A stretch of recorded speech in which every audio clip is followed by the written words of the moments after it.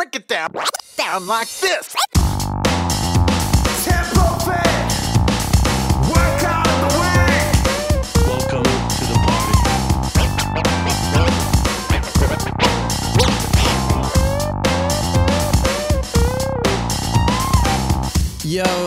Yo, welcome along everyone to Tempo Fit Workout of the Week. My name is Hayden Shearman and it is great to have your company once again for episode number 105. And for those who are wondering, we did mention a few episodes ago that we are going to be bringing out a Patreon support feature where for those big fans of the podcast and also those people who want to support the work that Tempo Fit is doing in schools here in New Zealand, would be able to financially contribute just a small amount every week.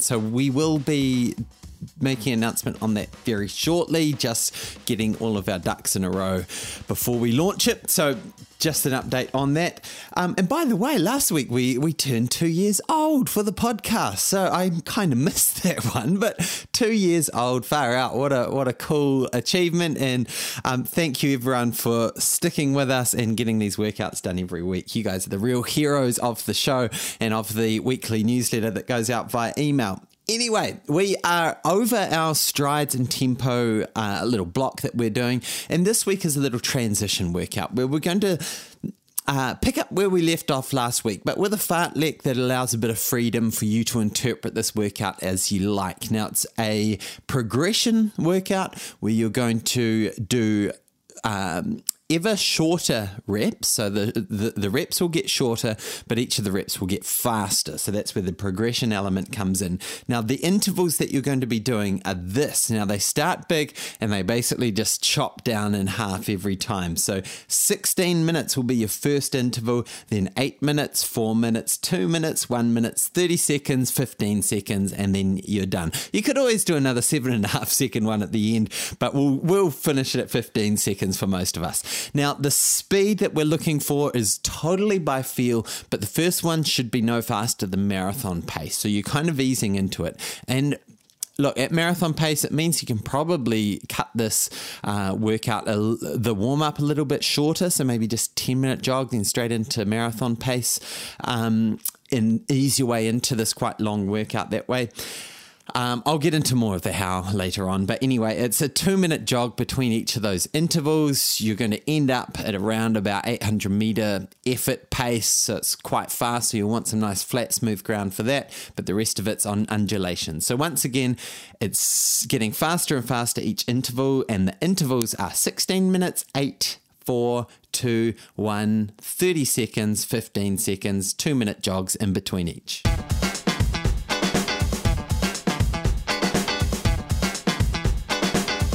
Right, so why are we doing this workout? And look, for the mathematical minded amongst us, it's quite numerically pleasing. You know, you're having the efforts every time. You know, there's this niceness when you look at the numbers of it going 16, 8, 4, 2, 1. And so why would we do a workout that's just looks nice on paper? So this is always the important question to ask. Always ask that question, why? Number one that I've got on the top of my list is adding a bit of freedom. Whenever you see a fartlek workout, we're trying to give you the freedom to have some fun with it and to be able to adapt it to your own training, to your own goals. You know, if you've got a marathon coming up, maybe you stay more at that marathon kind of effort rather than get too much faster. If you want to make this a really intense session, maybe you ramp up the paces a little bit earlier. But yeah, ultimately gives you a bit of freedom. Now, the workout itself is long. Now you're going to get through, about 31 minutes, 45 seconds of actual work in there, plus the 2-minute jog recoveries. You're out there for about 44 minutes in the workout component of it. Then add in your warm-ups, warm-downs, and this is a big, old, long session. So we're getting that good adaptation to be able to go long, like go beyond an hour and still be working at a good intensity. And then, once you're at the end of the workout, of course, then we're asking you to work pretty hard and fast, work on that quality with tired legs. So do focus on that towards the end of the session. Make sure that you're dialing in that good technique. Then right, so how to tackle the workout. The first thing I've got written down here is find a trail that is undulating, that is fun, gets you off the roads, onto some gravel or dirt or grass or all of the above. Go up and down, nothing too mountainous, but we want to just mix things up. Give your body and mind a bit of a break. Give your body that freedom to enjoy, pushing up a hill and then coasting down the other side. The only proviso I'd put on that terrain is those short efforts towards the end. Make sure they're on somewhere flat, safe, underfoot. So that's the big proviso in there.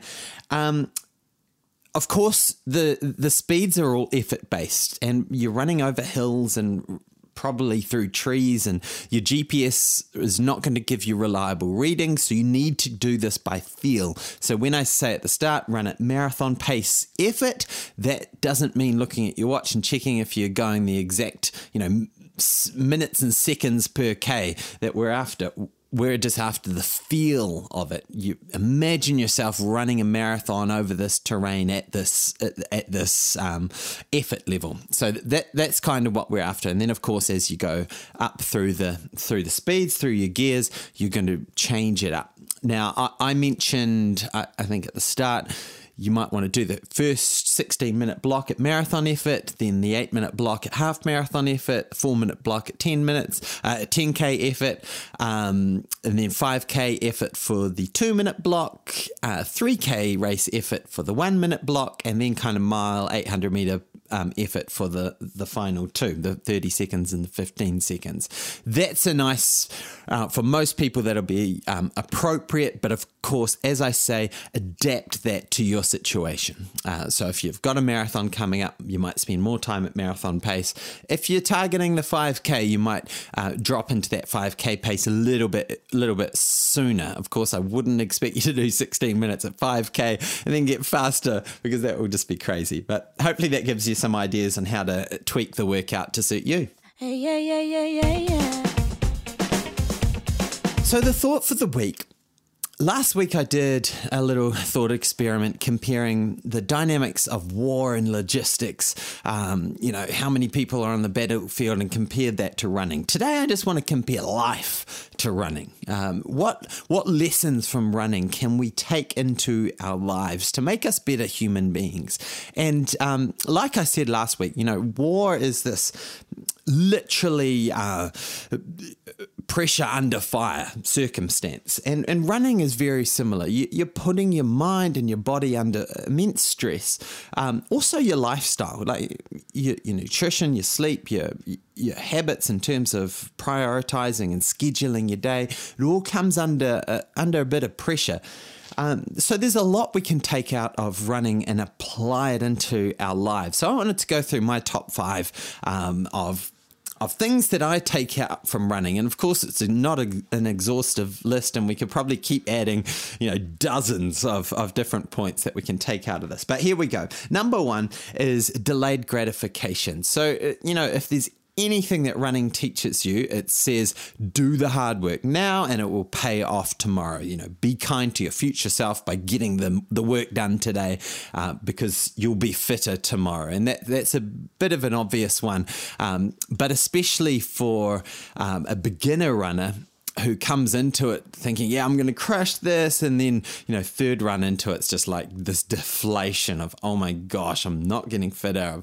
1 week into this running thing and it's hard, it's painful, I've got blisters, I'm getting the stitch, I'm chafing, all that stuff. But if they push through, particularly that first 3 weeks and then the first 3 months, they'll find they'll break through. I find if a runner can stick at it for 3 months, they become a runner pretty much for life. They've got it. So delayed gratification is huge. You push through, get that work done, and it will pay off. Now, number 2 is start early. So for me, I find running, I need to get it done before lunch and preferably before breakfast. If I leave it till later in the day, I won't get it done. I'll be frustrated all day because I haven't got my dose of running in. So that's a big one for me. And I know a lot of other people are evening runners. I know a guy who loves to run like after midnight. He finishes late at work and he'll go for a run after midnight. Insane. For me, I like to start early, and it's the same in my work life as well. The work that I get done before lunch is really important. I find I'm probably twice as productive before lunch as I am after lunch. So that's pretty key for me. Number 3 is goal setting. So obviously in a COVID era, it's very hard to set goals and set plans around our what we're doing with our running.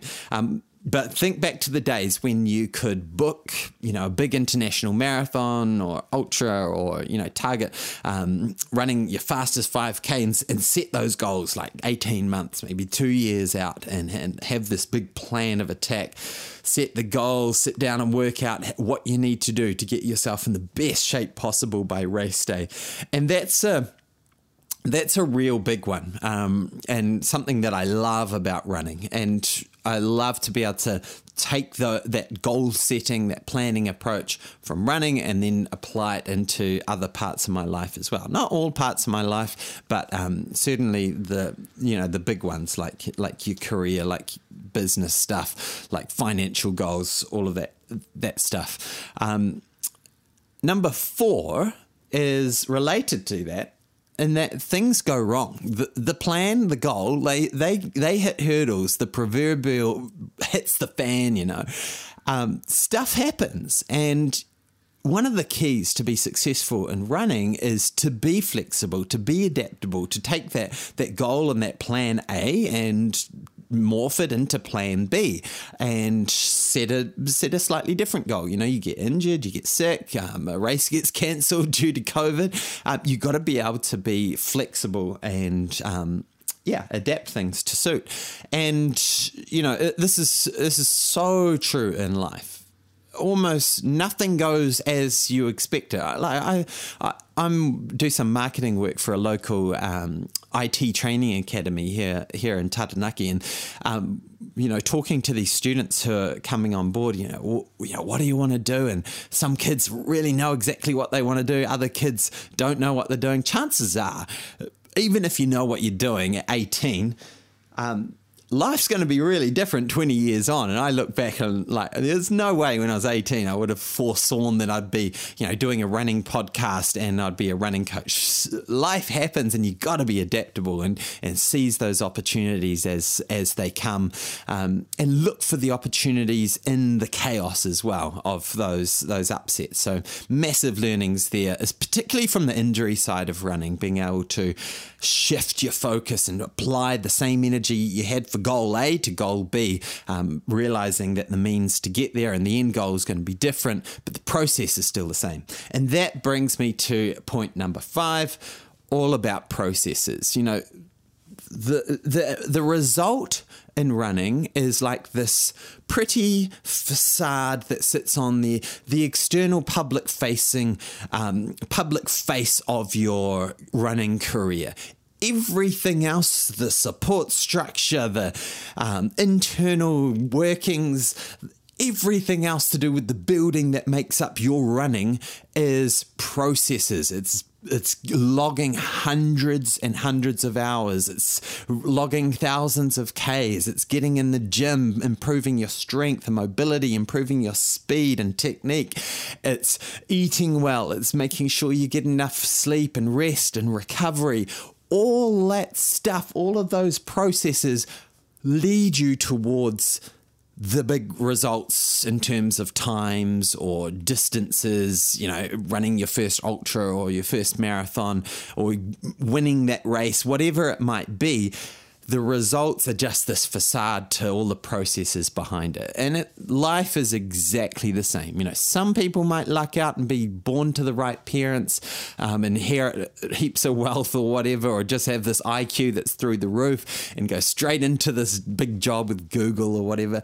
But the rest of us just have to grind. They have to just put in the work, turn up, get it done, look for opportunities, go through those processes, build those habits that get you to where you want to go. And like I said, be adaptable. That's another one of your processes, adapting to the circumstances that come along.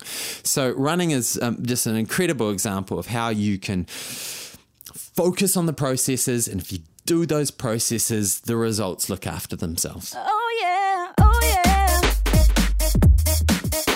So there we go. My 5 top lessons from running that can be applied to life. Number 1, delayed gratification. Number 2, start early. Number 3, goal setting. Number 4, things go wrong. You have to adapt. And number 5, focus on processes, not results.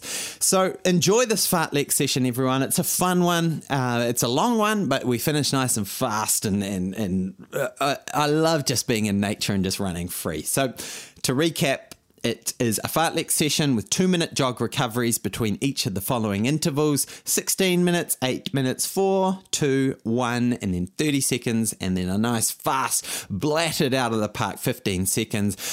Enjoy it, have fun, happy running everyone.